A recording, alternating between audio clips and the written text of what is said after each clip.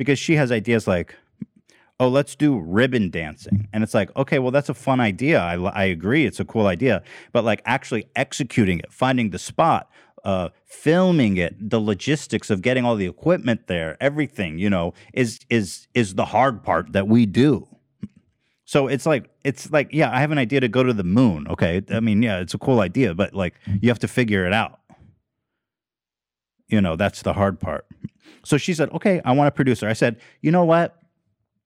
It's a good, I don't even hate the idea. Let's get a producer who's going to work with you to produce your ideas. I love it. So I agreed, and I said, let's just chill out for a few days, let things cool. I'm down to hire this producer. And then, the next day, without telling me, she drops this video. She's quitting Frenemies, which took me completely by surprise. And I was just, I was honestly, I don't know, from a business partner perspective and a friend perspective, that video really rubbed me the wrong way, because I woke up after having a conversation with her where I agreed to everything she wanted to do. And I wake up to her being like, saying all this stuff about private conversations we had, and saying, oh, it's the crew's fault. It's the people on the crew were unhappy, and like, I don't know. I just felt like that video was just so unnecessary, and I just didn't get it because I had done everything possible. I didn't get it. I was like, I'm down. Let's do it. In the long stream of things that I'm willing to do to keep her happy. And it's just, I don't know. She goes on about how like we hired Sam, who's Ian's girlfriend. And by the way, I explained to her, she said, why don't I get to hire people? Why are you hiring this new person? I immediately explained to her that hiring Sam had literally nothing to do with Frenemies. We have a big production company. We produce a lot of content.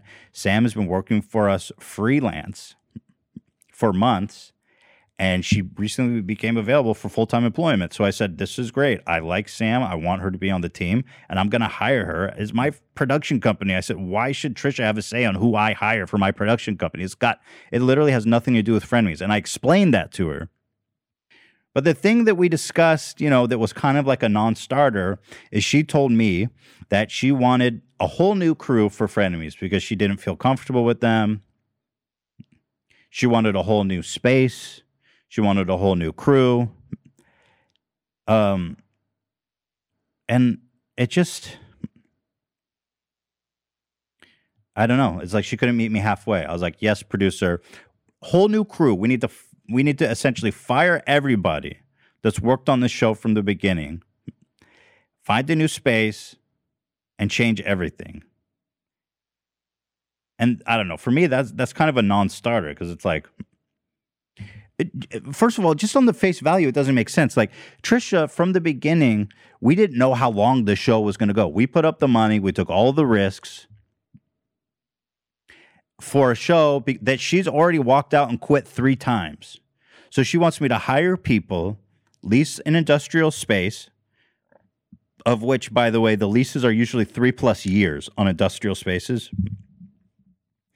for something that she's inevitably going to quit. Like, I mean, it's happened 3 times already. So like, and guess who's going to take all the risk on that? Me. I'm going to risk my ass. Like I've done this whole process. I've put up the money. I fronted everything because I believe in this. But now it's like, I don't know. I feel like she's rewriting history a little bit on how this came to be. But again, the logistics don't make sense. I can't go hire people